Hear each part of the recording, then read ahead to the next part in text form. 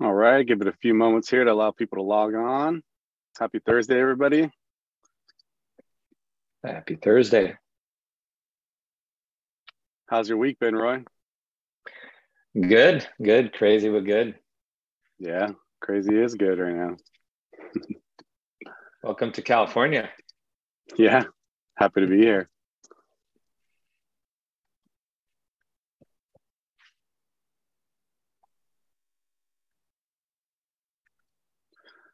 Great, well, we'll kick it off now. So welcome everyone to the Cannabis Marketing Live podcast, where we cover the latest marketing strategies and trends that are most effective in growing your cannabis dispensary, delivery service, or brand.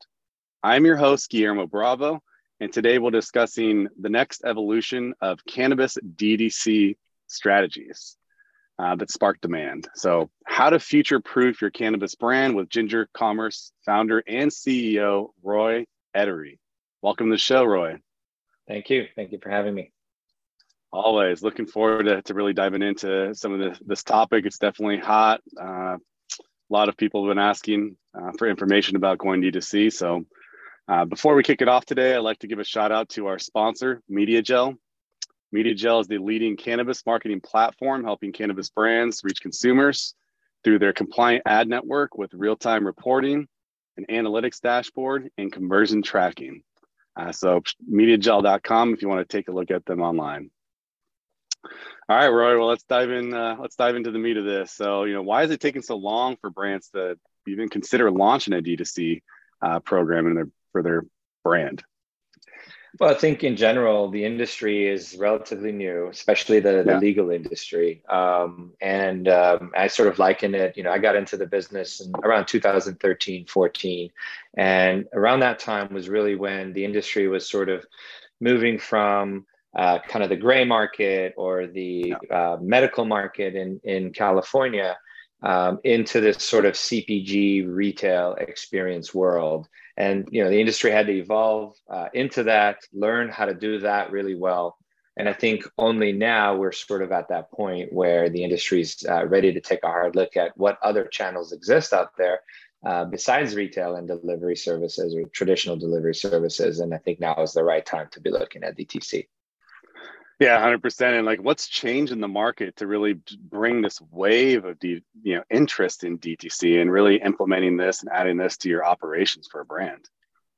Well, I think in general, and right now, Ginger is only launched in California. And I think a lot of our conversation is going to surround California. It's the one market we're in and that we know real well. There's obviously a lot of parallels in some other markets, but primarily in California, I think what's happening right now is there's just a convergence of a number of sort of macro and micro trends and dynamics that are affecting the economy as a whole and the industry specific.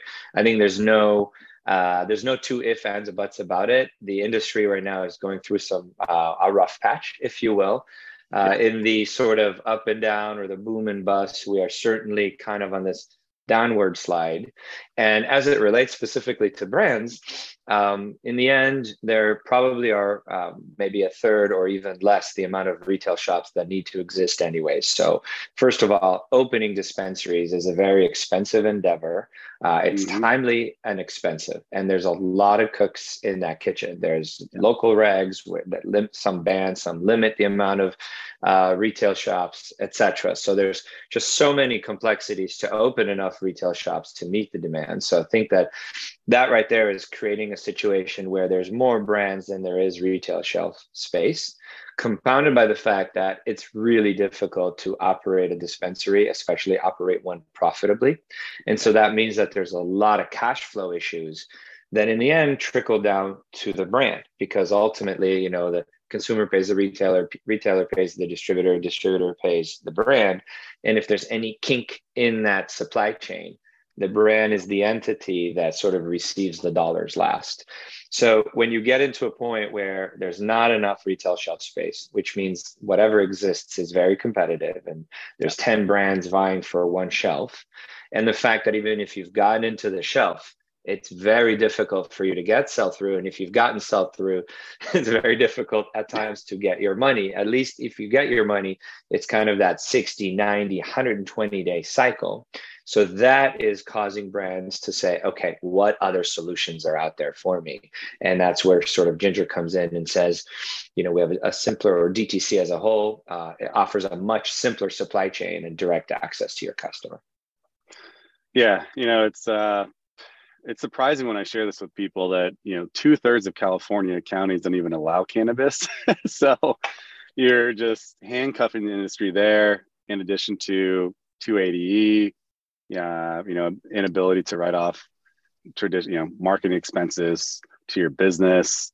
You know, the Forbes article that, you know, funny enough, it had Burner on the cover, but you know, the title is Marijuana Meltdown. So it's really, you know, Burner is one of the, you know, successful companies that, you know, that is doing a great job, but other people are, you know, the tax alone, I think it was the CEO Truly was saying, like, after all said and done, it's like close to 60%, which is just absurd, and you know, pretty much impossible to be profitable at that type of high tax rate. So there's a lot stacked against anybody in the cannabis industry, no matter how good of an executioner you are, let alone if you do make some critical errors or mishaps along the way. But I think from a retailing perspective, where at least Ginger finds the sweet spot is we're trying to run the balance between helping brands scale, but doing it in a way where we ourselves also have sustainability and viability. So traditionally, when it got to the delivery service segment, most delivery services were sort of competing for that sub 1 hour delivery. And, you know, I'm one of the co-founders of Ease, so clearly have an understanding of how that business model sort of plays out. And the sub 1 hour delivery tends to draw in a consumer that is sort of looking for convenience, for immediacy, and quite frankly, also for deals, you know. So I have $40 in my pocket. What can come to me in less than an hour and is the best price? And that's an interesting segment of the market. We find it, my own personal opinion, is very difficult to be successful running a profitable business offering that, because you're essentially buying inventory, you're marketing your on-demand service, and when you've succeeded, all you've done is you've targeted a consumer who essentially is bargain shopping and is looking for convenience. They're not necessarily a brand loyalist. So our interpretation of direct to consumer is one by which we enable the brand to try to unearth and find that brand loyalist, that person that is going to order maybe once or twice a month, potentially be on a subscription model, get a 1 to 2 week supply, and they're there because they like your brand, not because in an hour they're going to a party and they need to show up with something. Yeah, I spent some time at Smokeland in Oakland, California yesterday, just kind of looking at their operations, and you know, they position themselves as a value brand, right? So they have, I think, like $40 Ace, and they really just, you know, position themselves as a value brand. They know who they are. And, you know, I feel like that's the challenge with a lot of these brands is they don't know who they are. They have too many products in their line, and they spread too thin on, you know, a lot of factors. You know, to be honest with you, I think that in our opinion, obviously, and I'm a big champion of direct to consumer, but there's so many upsides and possibilities that come with direct to consumer. It's not just another channel to sell your product. It's a channel that comes with insight, consumer insight. So you can basically market your product in different price points to different demographics at different times. You can acquire, you know, advertise your campaigns on different publications that are known to target different segments of the market. And then with that data, you can truly get a profile of who your consumer is, what's their price point tolerances, et cetera. And that gives you that immediate feedback to make smart decisions as you're running the business. Versus if you're relying on the retail channel or even on delivery services, you're usually not getting that data. If you get it, it comes in onesie twosie little hearsay that a sales rep or a brand ambassador said. etc. It's just not something systematic and programmatic. So one of the advantages of running an e-commerce business is you get very deep intel onto your customer. Yep. Yeah, you get those insights in your customer, and if you go down the route of going D2C, you have the ability to monetize your website traffic, right? So you get to invest in an asset that you own as a brand, drive people directly to your brand website, and allow customers to shop your entire product catalog, not just what's available at the retail partner or delivery services that you work with. They can choose to carry only a few products that fit within their product mix. This gives you the ability to give the whole suite of business to these potential consumers. So definitely, monetize that web traffic, build these first-party consumer audiences, and then ultimately increase your profit margins, right? So there's a lot of value in going D2C. I sort of liken it, if you're selling in retail, you're getting a sale, but you don't get a customer. And you're getting a wholesale sale at that. The retailer takes a very chunk of the sort of a very big chunk of the markup. It takes the entire sort of spread between wholesale and retail. So you're giving up margin there, but ultimately, you're not gaining any insight on the consumer, and you're subject to the whims of the buyer at the dispensary. So like you said, they may only want to carry certain SKUs, or they may control the retail price in a way that is not favorable to you as a brand. Whether you have a good brand, so they'll do a higher markup because they can, or let's say it doesn't sell through to their liking, or for some reason they need to liquidate their inventory to grab cash. Now your product's in the discount bin, and you may not want that as well. So you basically, once you've created that wholesale sale, you have zero control, or up to zero control. Sometimes you can exert some control, but by and large, you basically are a leaf in the wind. And that's not a good position to be in, or at least just to put all your eggs in that one basket, to just have one channel. And when I have conversations with brands, what are you willing to invest in direct to consumer? Initially, those conversations go around a marketing budget. And I sort of say, hey, you know what? Let's define marketing and let's define sales. And in my opinion, marketing in California for a cannabis brand is typically trade shows, general awareness, those kinds of things, sponsorships of events and things like that. Giving out swag and that type of thing. Yeah, maybe billboards or just general brand awareness. And that to me is sort of what you would invest in the marketing. But then when it comes to the sales team that gets you into the retail stores, that's still an expense, but the output of that is a sale, a wholesale sale. So I liken the investment that a brand needs to make in direct to consumer, not as a marketing expense, but really as a piece of their overall sales budget.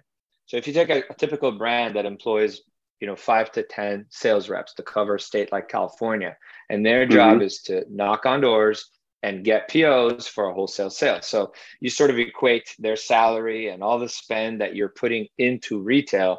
That's typically categorized as a sales expense.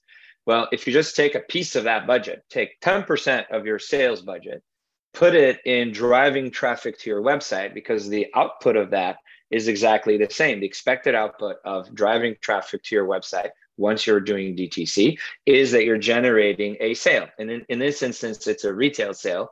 And all the benefits that come with that, higher margin and the connectivity to the consumer, which is something you don't get when you spend money in sales in retail. You're just getting the wholesale price.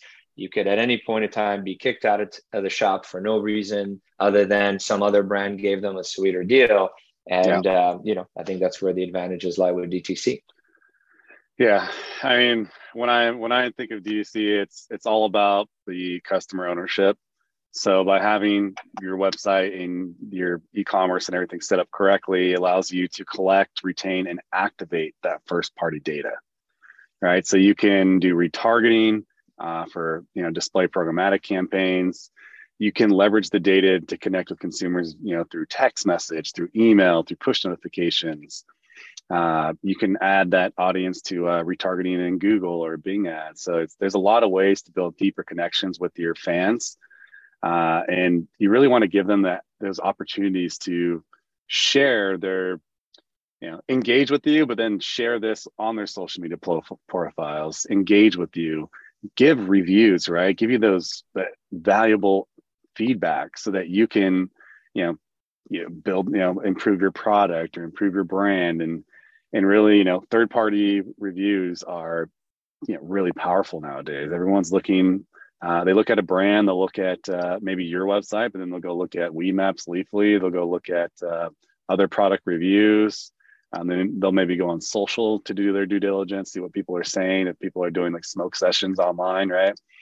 So there's a lot of ways that people can, just do research on you. And more than ever, like, people are looking at reviews. I mean, Amazon is notorious for that, right? They have thousands of reviews for their products, and it's part of not only part of building your reputation, but it's really valuable for SEO.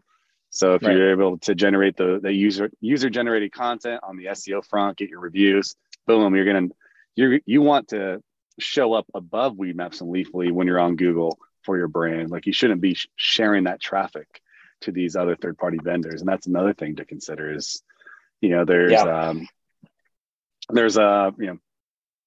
lot of opportunity there. A lot of consumers are switching from or transitioning away from, searching for just like cannabis store or dispensary near me. Now they're starting to look for strains, obviously, brands.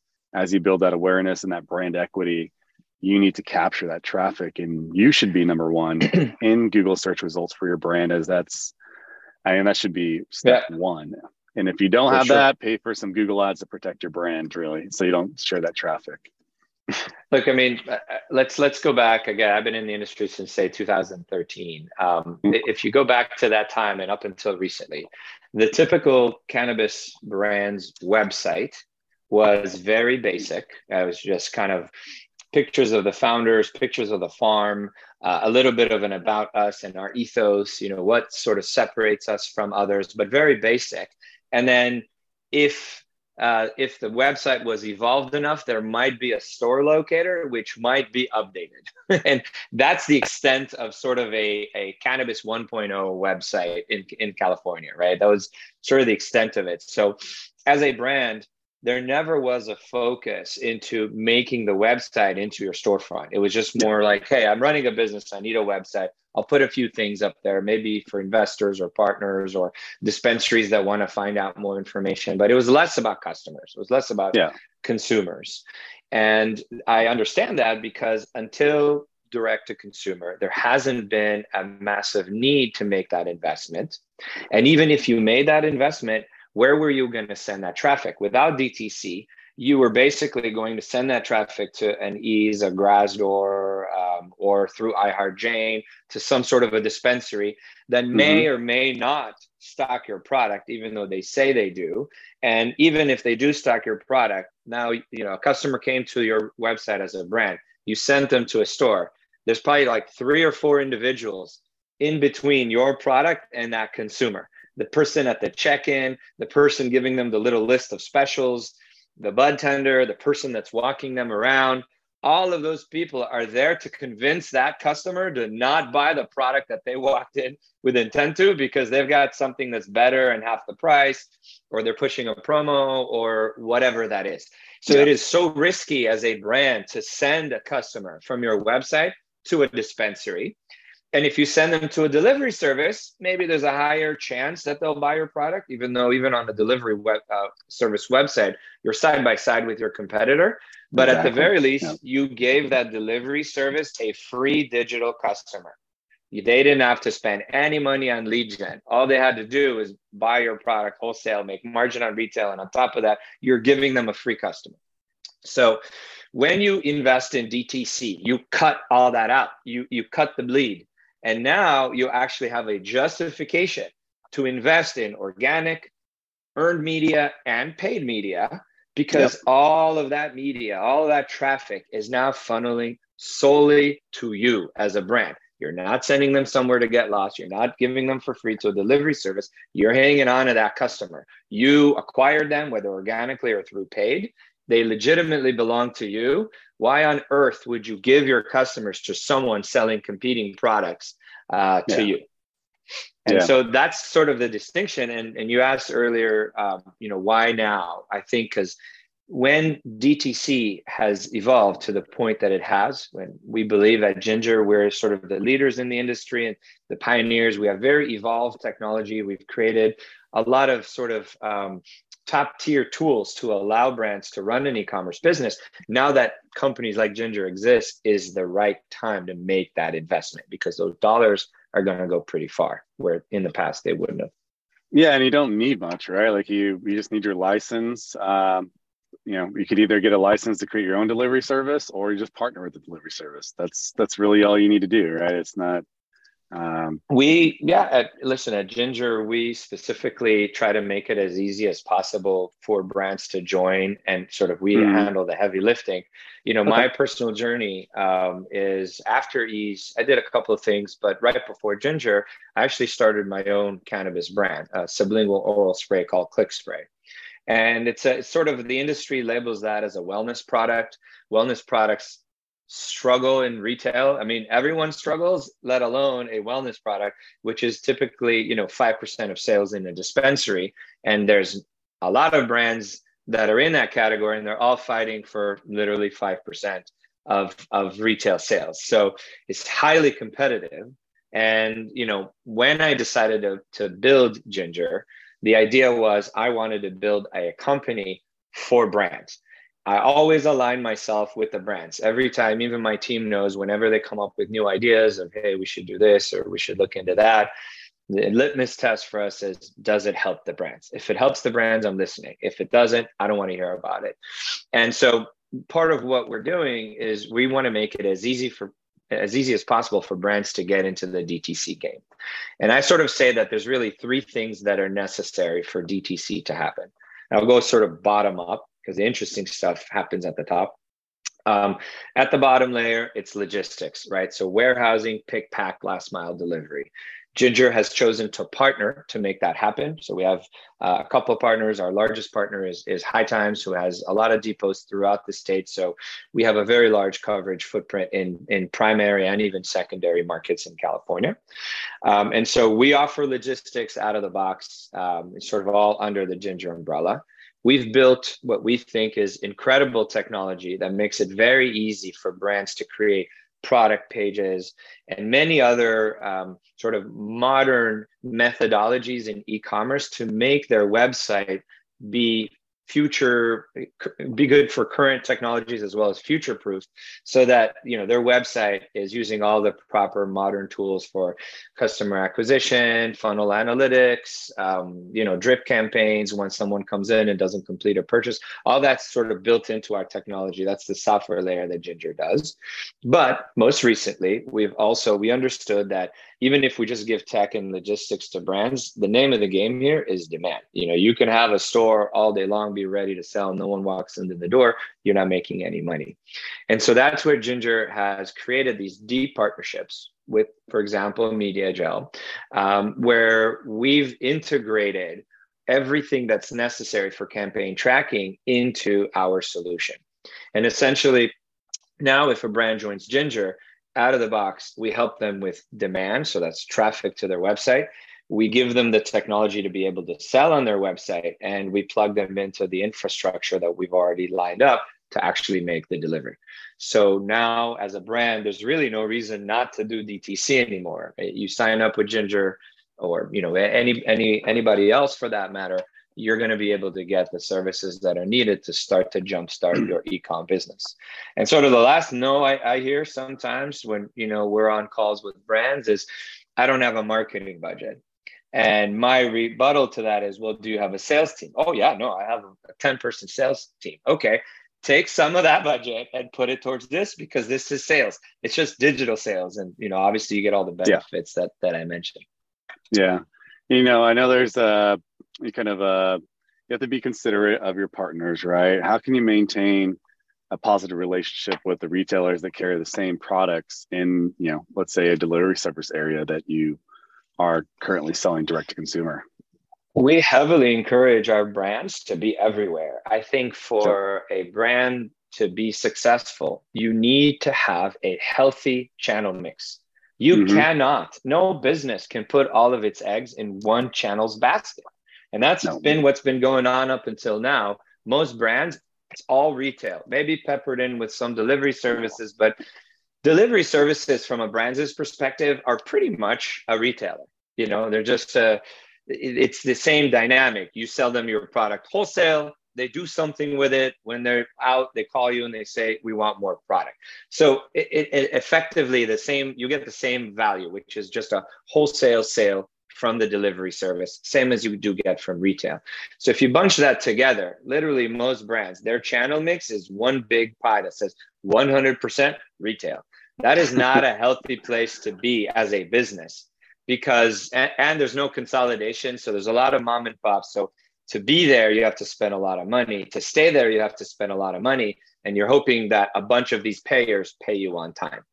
So there's complexities with that. So I think that as a brand, you can justify that to retailers and say, hey, you know, I want to work with you. I want to give you my product, no problem. But I need to also have a healthy channel mix. And so DTC is one of them. But guess what?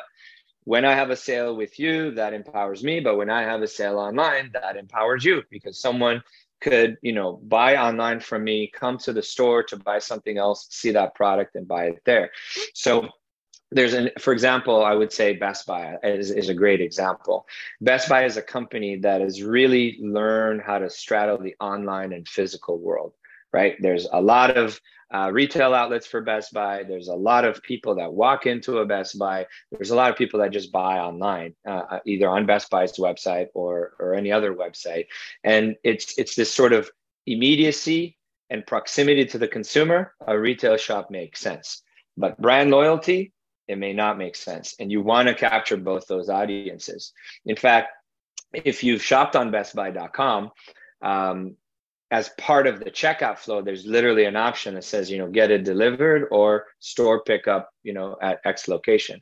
So I can see a world where even DTC or sort of e-commerce evolves into that. Now, it's happening today, but only when the retailer owns the consumer, right? So if the retailer is bringing someone to their retailer website and they sort of have a pickup cart, that's fine. That works. And I think some retailers are doing that really well, but in the end, that doesn't necessarily benefit the brand, because the retailer brought that customer and they own that customer data and that relationship. So in this DTC world, I totally see a situation where the brand acquires a customer, the customer comes to their website, and then they're being given choices. Would you like to get it delivered tomorrow at a discount, or you get the subscription box or whatever? Or if you need it now, we're going to assemble an order for you from this dispensary a mile down the road and get it ready to be picked up. But that's sort of a lead that stayed with you. You control the experience. They were not exposed to competing products. You know, you assemble the cart and then just send it to the POS of the retailer, and then the customer just does that pickup. I think that that's fair. If that was the dynamic that was created, retailers should be happy, because you're passively just generating sales for them that they don't have to work hard for. And that's where I see kind of a healthy relationship between retailers and brands in the future. Yeah, and we're at the halfway mark, you know, for our audience. So if you'd like to ask any questions, feel free to post them in the Zoom chat or in the Q&A in the bottom. Looks like we already have one here. Yeah, Melissa. So you can just ask questions in the Q&A. So if you want to go ahead and type your question, feel free. So I'll take a little break here, wait for some questions to hop in. I mean, in the meantime, Roie, like, what do you see as the future? Like, what does DTC look like in 2025? In an ideal world, I think that DTC ends up being kind of 30 to 40% of a brand's revenue mix.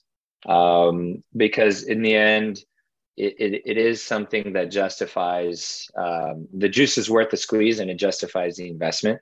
If you look at a typical kind of mid-sized brand, they're probably burning about $1 million a year on their sales team. Now I ask you a question, Guillermo. If I was a brand Yeah. and I came to you with $1 million a year advertisement budget to bring traffic to my website, what kind of revenue do you think you can generate for me off that $1 million? Just to sort of compare apples to apples. It should be at least I mean, like a 5 to 1. Like, industry average outside the cannabis industry is like a 3. We're averaging about 11 to 1 on programmatic. But it just, there's things that you have to take into consideration for the brand. Number one, what is their kind of product fit and price point? Like, is that, is it a value product? Because value product is going to really drive a lot of sales and high conversion rate. Are you offering discount codes? Right. So are you offering some type of, discount to incentivize people? And you really need to make sure you have everything set up, right? You need to have your omni-channel marketing experience implemented. So you need to have e-commerce, built out on your website. You need to have your menu set up. You need to have a web developer to ensure that everything is going to ready to go. You need to have a pixel and analytics in place so you can track everything. So, that's kind of phase one. You're making it sound so daunting. No, but that's all been figured out. Yeah, so that's all been figured out. You need to get your menu up, your website, your pixel. And then once all the tracking and everything's in place, then boom, let's like make sure this message is everywhere, right? So you want to make sure that the vision, the mission, if you have a great story, from one of your founders, make sure that content is distributed everywhere, social media, paid, earn, et cetera. You really want to invest in customer acquisition.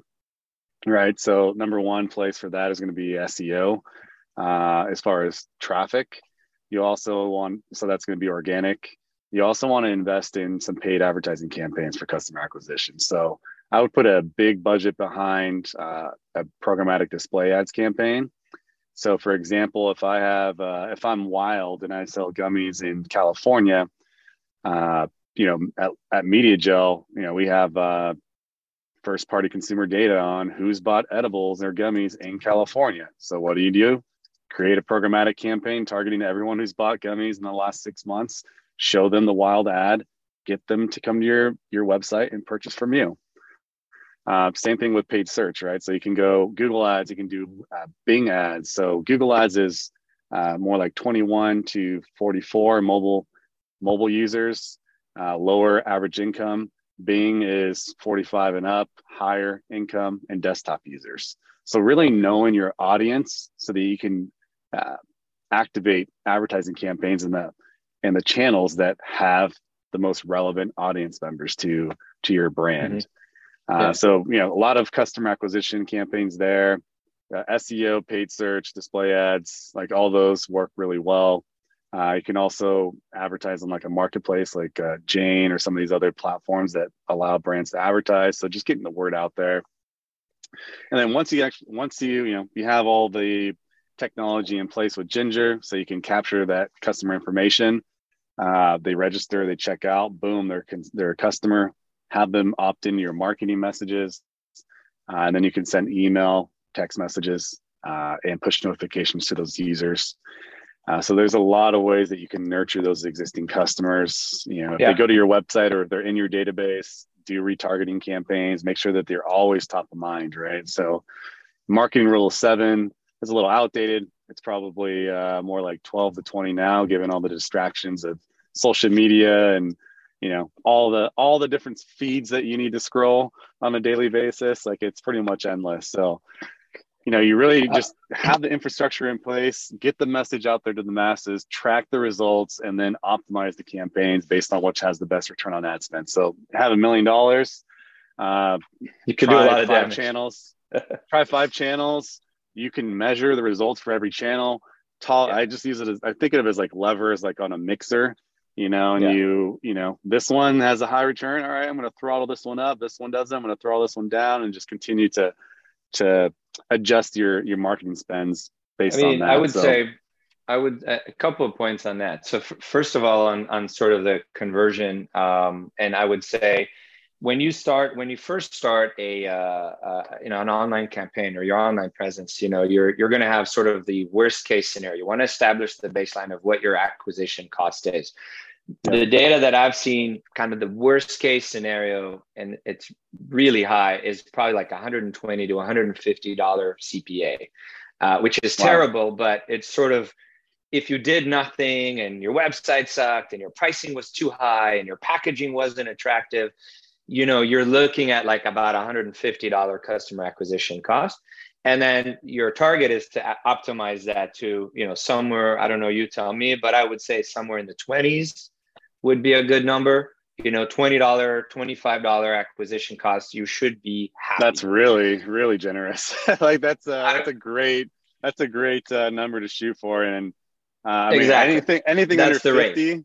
anything that's under 50 is good to go, right? But let's break it down. The average cart size on Ginger is, and this is real life data, and we've done so many deliveries that I think it's statistically significant. The average cart size on Ginger is $145. Okay, and you as a brand own 145 of those dollars because you're not competing. It's not a mixed basket with other brands. So that sale that you got from that customer, is $145 GMV or top line. Now, typical revenue split between Ginger and its brands, happy to share, our published rates are 60-40. So the brand keeps 60% of the sale. So they're keeping about $55-60 of that $145, more or less. So now if your acquisition cost is $50, literally you made your money back on that customer roughly on that first sale. That customer already became sort of a break-even customer. Maybe if you added cost of goods, you could be a little bit ahead, a little behind, but you're not losing your shirt on that first customer. Then some percentage of those customers are going to come back. Now they're in your system, so you can directly market to them, email campaign, SMS, what have you. And now they're free. Once you own them, the second time they came back and placed an order again, it's literally a free bought and paid for customer. And if they come back a third or a fourth time, you can ask them to be a referrer. So they bring friends for free, or maybe you give them $20 to refer a friend, and you start to drive a typical e-commerce funnel. So you take that ad spend money, and it's not just going to general awareness, like a black hole, which a lot of the marketing dollars in cannabis, especially to support retail, seemingly go into a black hole. You're just paying for ambassadors, you're paying for banners or billboards, hoping they do a BOGO and something comes out of it. It just wishes and hopes and dreams and prayers is a lot of what this industry right now is built on. But with e-commerce, everything is data driven, and you sort of, like you said, it's dialed, and you make the investments where necessary. So that's sort of what we're enabling. And just to kind of backtrack to an earlier point, when I started in this industry, it was just mom and poppy. And then as sort of legalization came about and we built this rec world, I remember a time where there were like a cannabis brand was typically just growers or extractors. That was the level of talent that worked at a brand, was people who were touching the plant. The owner or the CEO or the founders were, oh, I have a grow. Oh, I know how to make, turn cannabis into a great chocolate. Those were the people. And then as retail shops started opening up, when you had recreational cannabis, then those brands needed to build teams that worked in a CPG world. And typically we drew those people from the outside, right? A head of CPG at Walmart or this or that. And brands upscaled and up-leveled and brought on teams of people that worked in their company to learn how to operate in a world where your products are sold in a competitive retail landscape. They didn't have those people. They didn't work for you as a brand in 2013 and 14 and 15. Now, what I urge everyone on this webinar to do, if you run a brand, think about it now, is your responsibility to build sort of a digital marketing team.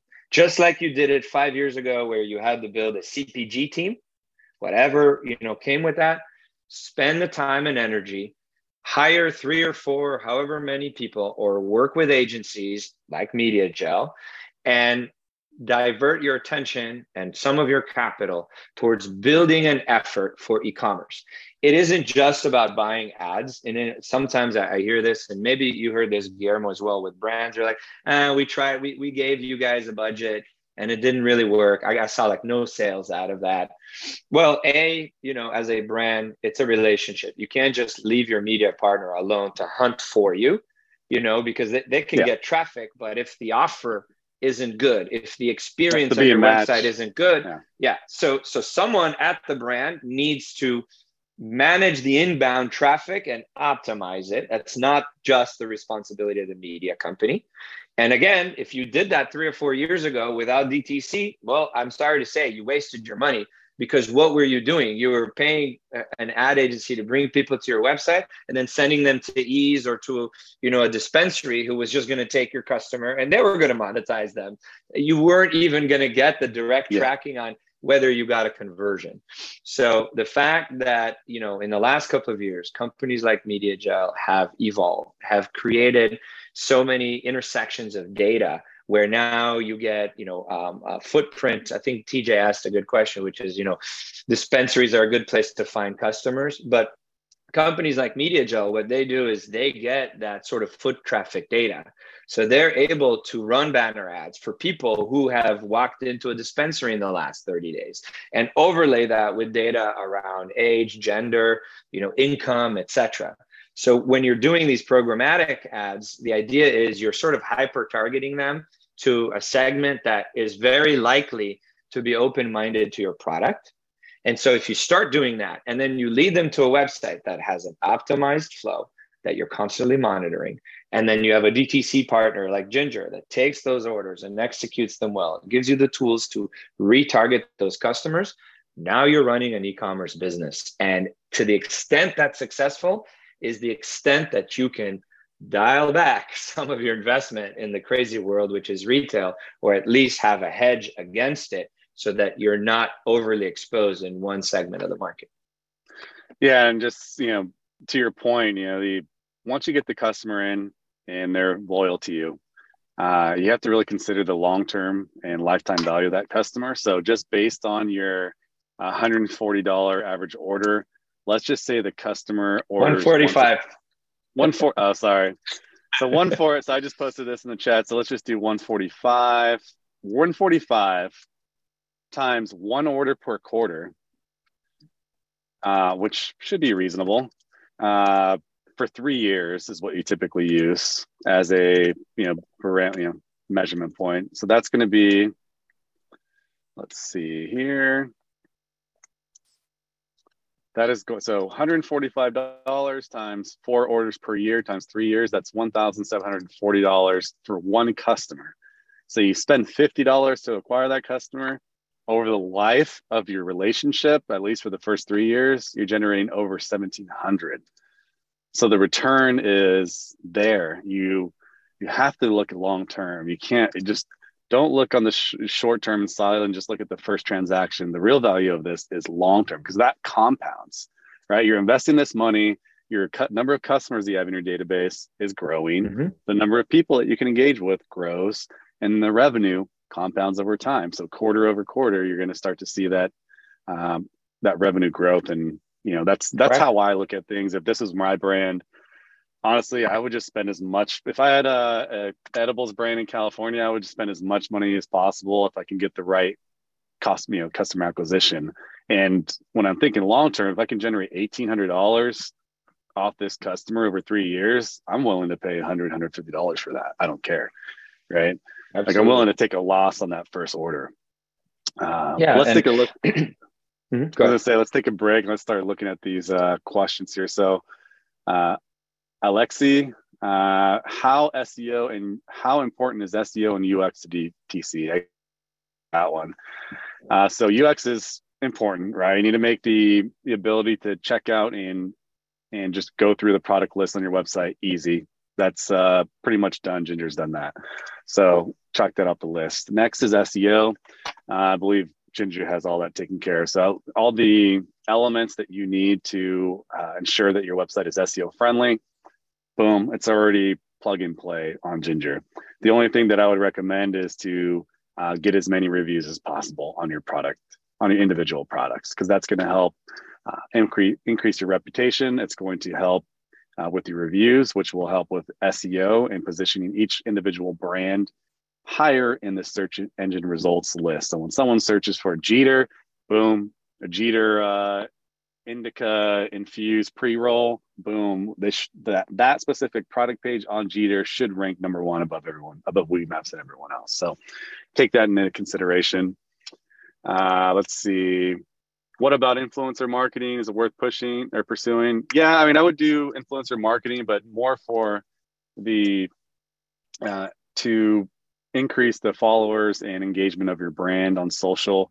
And then you can convert those followers into users on your website. So have a website link on your Instagram profile or any of these other channels. Leverage the story functionality, right? So you can have a link in your stories that you can send people to your shopping cart. So activate them. You can also have like a phone number where they can text you to join your loyalty program. And in the text message that they receive, thank you for joining, boom, order online. All that stuff's automated. Orders are coming in, and that's the best way to monetize your social media following. And most people don't do that. And let's see, Anonymous, do you think cannabis has a lot to learn from boutique, elevated apparel, CPG brands when it comes to retail partnership, sales, and marketing? I'll let you take that one. Yeah, I mean, I would say, of course. And in general, I would also say, look at Nike, for example. There's tons of articles where they're just showing the success of their DTC. I believe I've seen a recent statistic that now in the US, something like 40% of Nike's revenue is DTC, if you can imagine. Wow. And think about it. Who wants to walk into a Foot Locker?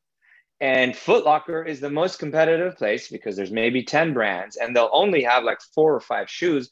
And shoes is actually a good example because, Nike is so good with, I don't know how many SKUs they have now, probably thousands, millions, or maybe tens of thousands. No, I mean, just of like a Jordan, sneaker. yeah, Exactly. There's so many color variations inside. Yeah. It's endless, right? So there's no way in the world that that one retailer or one Foot Locker would stock what people want. And so ultimately, I do think that brands can learn from what other sort of apparel or micro brands or even influencer driven brands can do. I think that you need to maintain a retail presence. Don't get me wrong. I'm not sort of anti-retail. I think they need to get their act together in terms of payments and everything else. But a lot of it is just because they're trying to operate a business with one hand tied behind their back. Yeah. But in the end, as a brand, it is good to maintain some level of retail presence. But at the same time, you can rip a page from what everybody else outside of cannabis is doing in e-commerce and DTC. And if you just implemented what they did, because in the end, it's not rocket science, there are tried and true methods on how to acquire customers. There's plenty of books and services and media companies and people you can hire into your team that have done this for the beverage industry or alcohol or you name it. Just like you hired that CPG person that used to stock brands in Walmart and you brought them into your brand to help you stock your brand in dispensaries. Find that person who, was a ninja digitally marketing their brand online and bring them into your company. One thing that I hear a lot, and I wanted to spell this rumor right now, and Guillermo, back me up on this.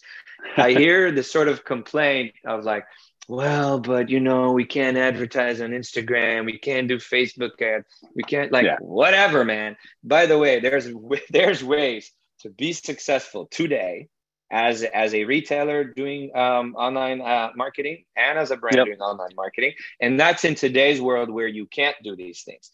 I would advise brands to get in the game today, get your feet wet, optimize your website, build a team. And a year or two or whenever from now, when you can advertise on Instagram and all of that, you'll already be in position. It's just literally one more source of traffic, but everything else will already be built. So now's the time to actually make that investment. And I don't like to hear when people say either, hey, I've tried it and I waste the money, I didn't get anything. Well, you probably tried it too early because you were sending that traffic to retail. Or well, I just can't advertise on Google or are doing Instagram campaign, and it's like, I mean, for Media Gel alone, how many web properties can you guys run your programmatics on? I mean, you tell me. 75,000. Yeah. So Yeah, it's pretty much endless. Yeah, it's a broken record at this point. Like it's actually embarrassing when I'm reading these articles on these mainstream publications when everyone talks about the same thing, that you can't advertise cannabis, when that's completely false. It's just you don't have people on your team that can run advertising campaigns. And Instagram, Facebook, like cool, those are social media platforms, but just focus on organic on those. Do paid on other platforms. Yes, we can get ads approved on Google, on Bing. We can get ads approved on 75,000 publishers. And when I'm publishers, I'm saying, where is everyone on, on all the time? They're on their cell phones. What are they doing? They're, I'm playing Sudoku. I'm playing Words with Friends. Boom. They don't like people are cheap. They don't want to pay for apps. So we put your cannabis brand in those apps. You're on Grindr, you want to date, boom, go ahead. Or you want to check the weather app, boom, you're getting hit another time with ads. You're looking at 9gag, looking at some memes, boom, you get hit with another ad. Like it's follows you around wherever that you are active. And the great thing about say programmatic is that you can target cannabis consumers with precision. So we draw a fence around any dispensary. Anytime someone walks in there, they get put in the audience, and then we target them with ads. And it's just so relevant. Yeah, I agree with that. And I see some of the questions. Happy to go ahead, take a crack. I think Megan's question. So, we don't disclose sort of numbers of deliveries, etc. But I will tell you this: wellness brands are ones that do disproportionately well with us or DTC as compared with retail, disproportionately in a good sense. If Ginger was the wellness brands' retail store, we would be their largest retail store. That they do more with us than any other retailer, and by far, and maybe even an aggregate of the amount of revenue a wellness brand does with us would be the equivalent of what they do in 20 or 30 dispensaries, with all the overhead and headache that comes with that. And the reason for that is specifically for the wellness segment. Wellness brands require a lot of education and introduction and information. And there's no way in hell the bud tender is going to articulate that as well as you will, if at all.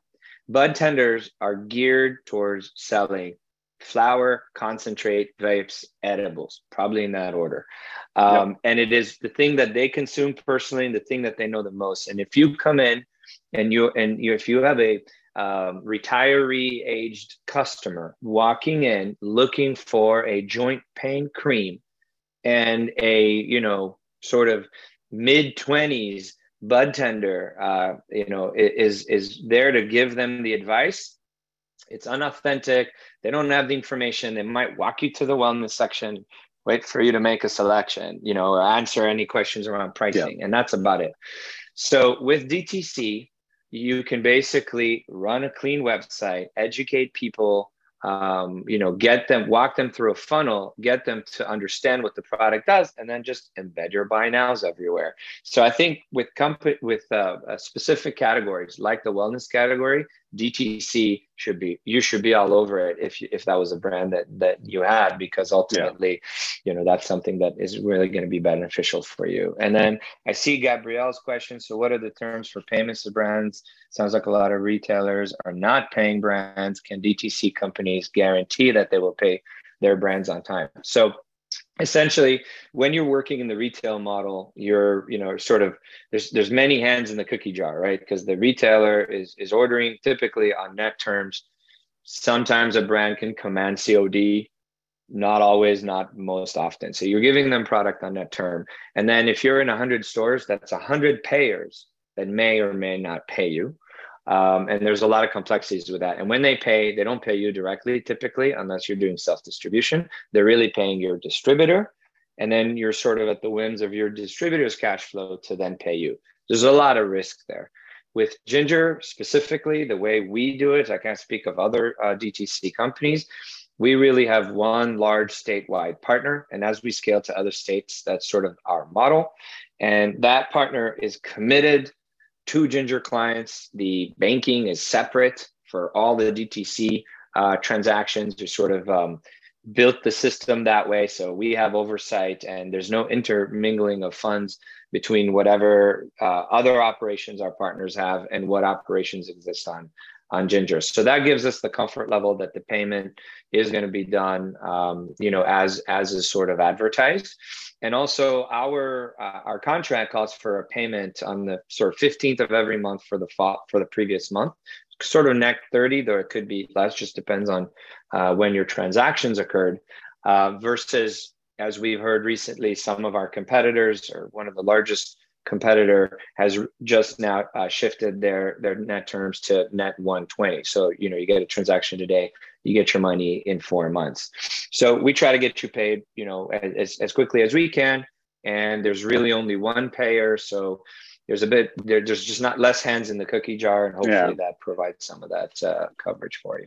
Yeah, expedites that whole process. Yeah, and then we got another question here. How difficult is it for my brand to optimize the website for DTC? It's not that difficult. We can, if you set up a call with us, we'll send a link after the call or after the session. We'll take a look at the website, see if there's any, basic improvements. But the main thing is that you need to have a shop now link, and then you need to have your e-commerce on, and you need to make that as simple as possible. So when someone's, high as a kite and wants to order some weed, they should be able to use it on their phone, when they're impaired, right? So should be really easy for them to use it.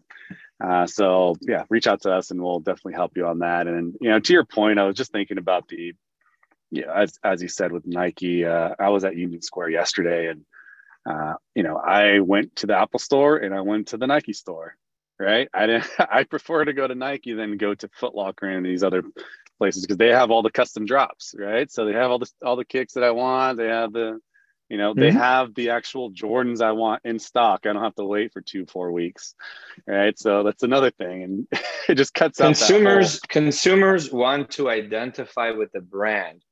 Do you care if you bought your can of Coca-Cola at a 7-Eleven or a Chevron gas station or a Target? No, you care about the Coca-Cola, not where you bought it. So I think the dispensaries, their value, and I'm not saying they don't have value, but their value is proximity and convenience. Nothing else, in my personal opinion.